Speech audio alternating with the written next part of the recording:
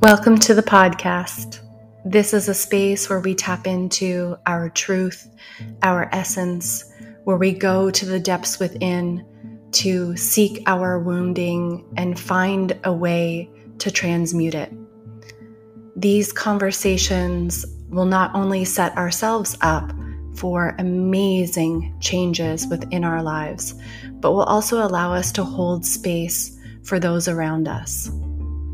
I believe that through these conversations, we will start to heal the feminine and tap into our divine essence. And then we will be able to hold space for the divine masculine, calling them up to a greater version of themselves. Let's dive in. Good morning, beautiful humans. Well, it's morning here, morning while I'm recording this. I was sitting this morning listening to some heart-opening Hertz music, having my cacao, and some words started to pour through me. I could feel that at some point it would be an Instagram post, so I started to curate there. And then as I completed what it was that was coming through, I just felt this pull to talk about my definition of self-mastery, because I have realized that my definition of self-mastery has definitely changed over time. And it might be a little bit of a different perspective than what's already out there. So first, I'll share with you some of the things that were coming through. And this all sort of originated or initiated by thinking about how I have processed and healed some of the things in my life.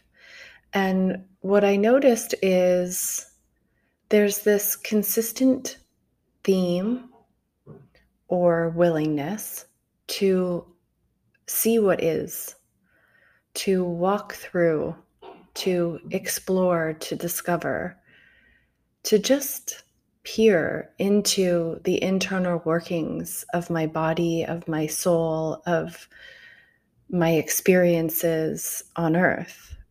And so what I started to write was this: by walking through the depths of my own pain, I was able to release the weight it carried.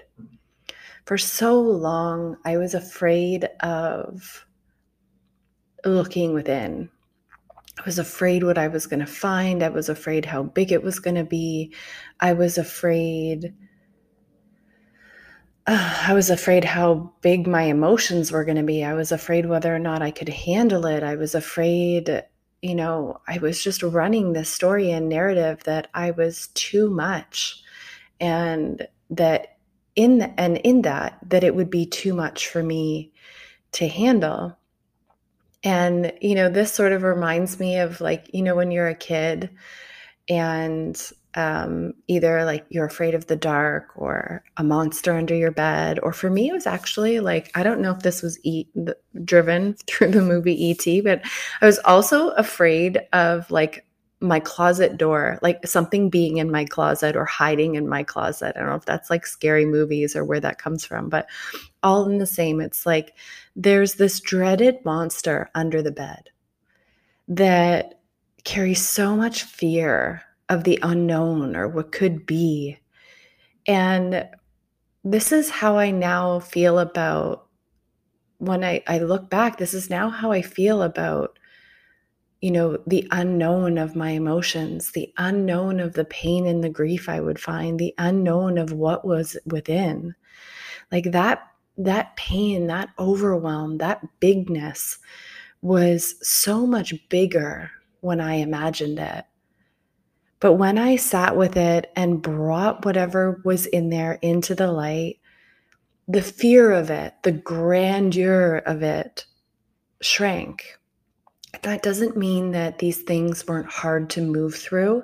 Sometimes they still felt in the moment when actually, doing the work or really looking at what was. There were pieces of it as I chipped away that felt insurmountable. but never quite the same way as it did before I looked. And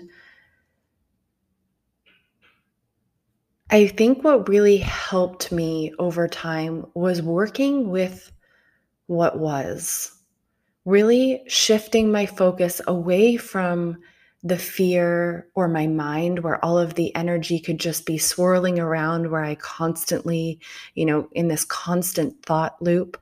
I sometimes joke, but it's not really a joke, that my brain is a labyrinth, where sometimes, in a labyrinth, if you were to walk around a labyrinth, or you've experienced that, the labyrinth, you like take steps towards, and it's in this little circle and beautiful weaving space that goes to the center. And sometimes as you're walking through it, it looks like you're getting really close to the center. And then all of a sudden you're moving further away from the center.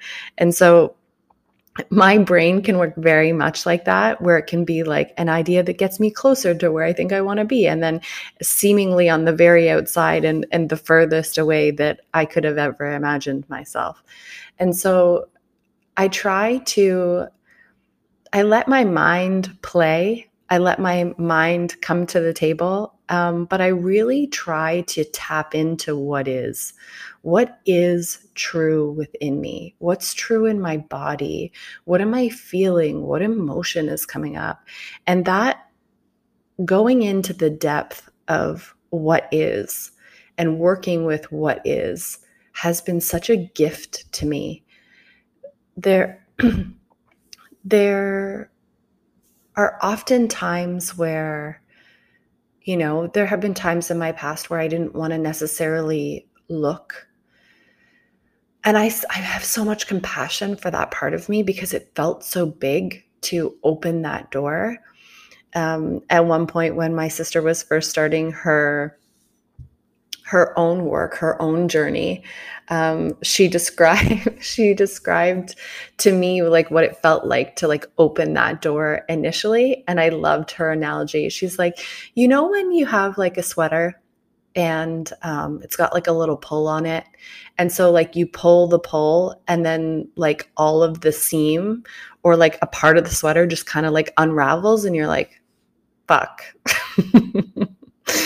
It's like, I feel like I pulled a piece of thread on the sweater, but the whole thing fell apart.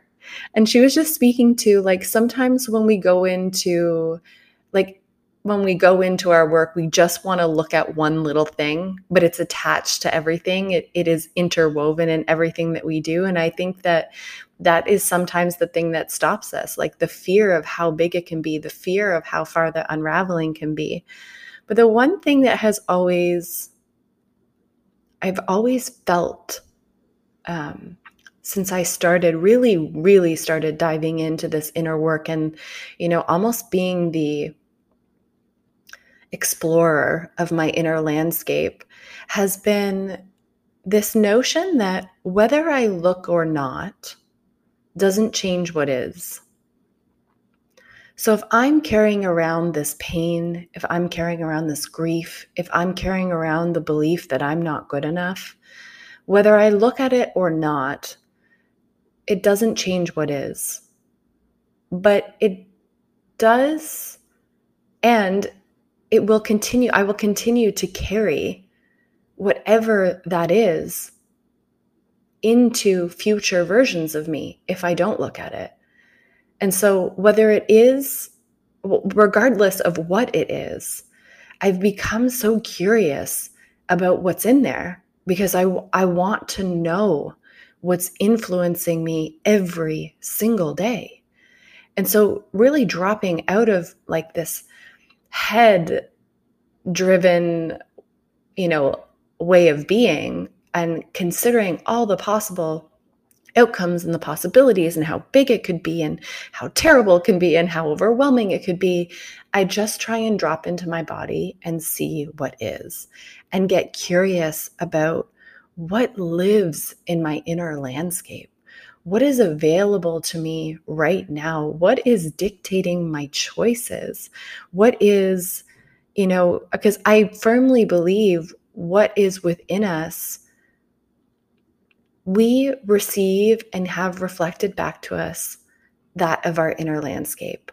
So if I believe or I have a story of like, I'm too big or I'm too much or I'm not worthy, the way that I carry myself in the world, the way I interact with other people, the way I talk, the way I position myself, the way I'm relationally, is all impacted by that thought and then gets mirrored back to me because of that belief.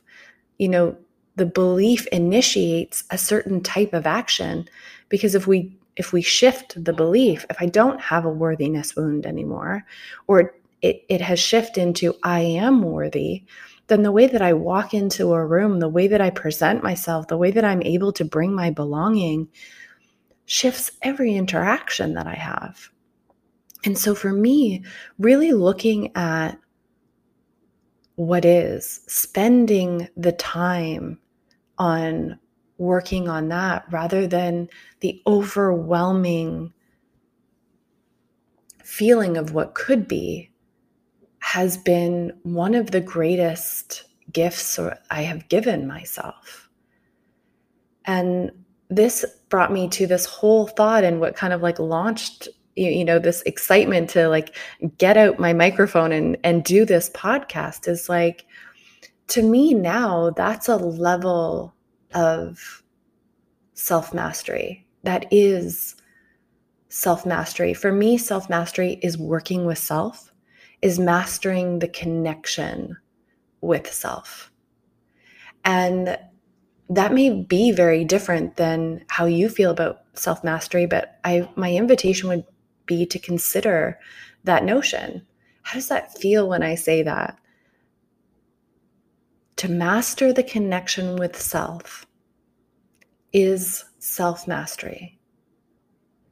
When I was very much in my masculine way of doing, self-mastery to me was like controlling my emotions, controlling how I was going to feel, how I was going to think. It was very like forcing and doing energy.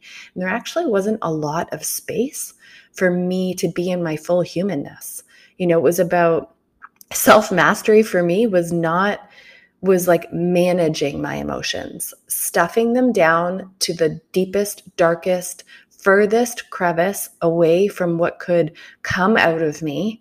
If it was something that was going to make me sad, really like kind of the physical representation is like stuffing that all the way down to the depths below my stomach, like, just keeping it as low and covered and buried as I possibly could in my body so that it wouldn't well up and possibly come out of my eyes. That to me was self-mastery, like mastering and controlling and being in control of the self. And now for me, self-mastery is this beautiful working with what is, this beautiful dance of feeling my emotions, connecting with my body, being in my most expressed humanness, connecting to my divine feminine energy, being in flow, playing with the masculine within, but really just understanding self. Working with self, working with the body in this beautiful, deep, connected relationship. So in that, it's like mastery for me, that self-mastery is mastery of my own domain, but not mastery over, mastery with. Not power over, power with. Equal power, but different. The power of my body, the power of my divinity, the power of my mind, all of these things are beautiful aspects of me. But one is not more important than the other. The power of my heart. Like these pieces, these aspects of self are all so uniquely powerful. And when each one of them come to play, when each one of them have a seat at the table, that to me is where mastery of self comes in. Again, to me, it's to master the connection with self is self-mastery. how can we master, how can we connect deeper with self? How can we relate to self? How can we listen to self? How can we love self? How can we have compassion? How can we find joy? How can we give to ourselves the way that we so freely give to others? I think if we can contemplate that and really look at how we relate to self, look at where we are currently and explore what might be in the way of tapping in to what is my truth, in that connection with self can be self-mastery. Can my truth coexist in your world with whatever your truth is today? However you feel about yourself, however you are operating currently, can you get behind the idea that this truth is also available, and not just for me, but could be available for you too? I look so forward to any of the work that comes up in this for you. And if you feel called to share it, please place it in the comments below. I will see you soon. This episode is brought to you by the Sisterhood Dinner Series.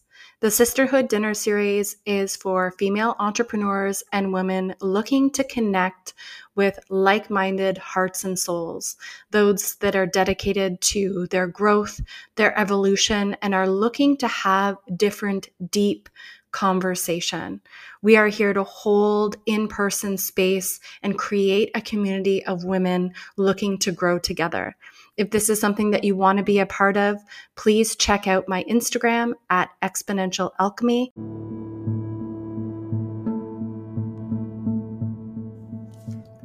Thank you for listening. It is my absolute honor, pleasure to hold these conversations, to allow these transmissions to come through, to bring on the guests that I've had with me. It is my belief that it's through conversations like this where we are going to start to really heal ourselves, and through that experience, send ripples of healing out into the world. I know that you are ready for this. I know the world is ready for this, and I look forward to having more conversations with you in the future. Until next time, please join me on Instagram at Exponential Alchemy.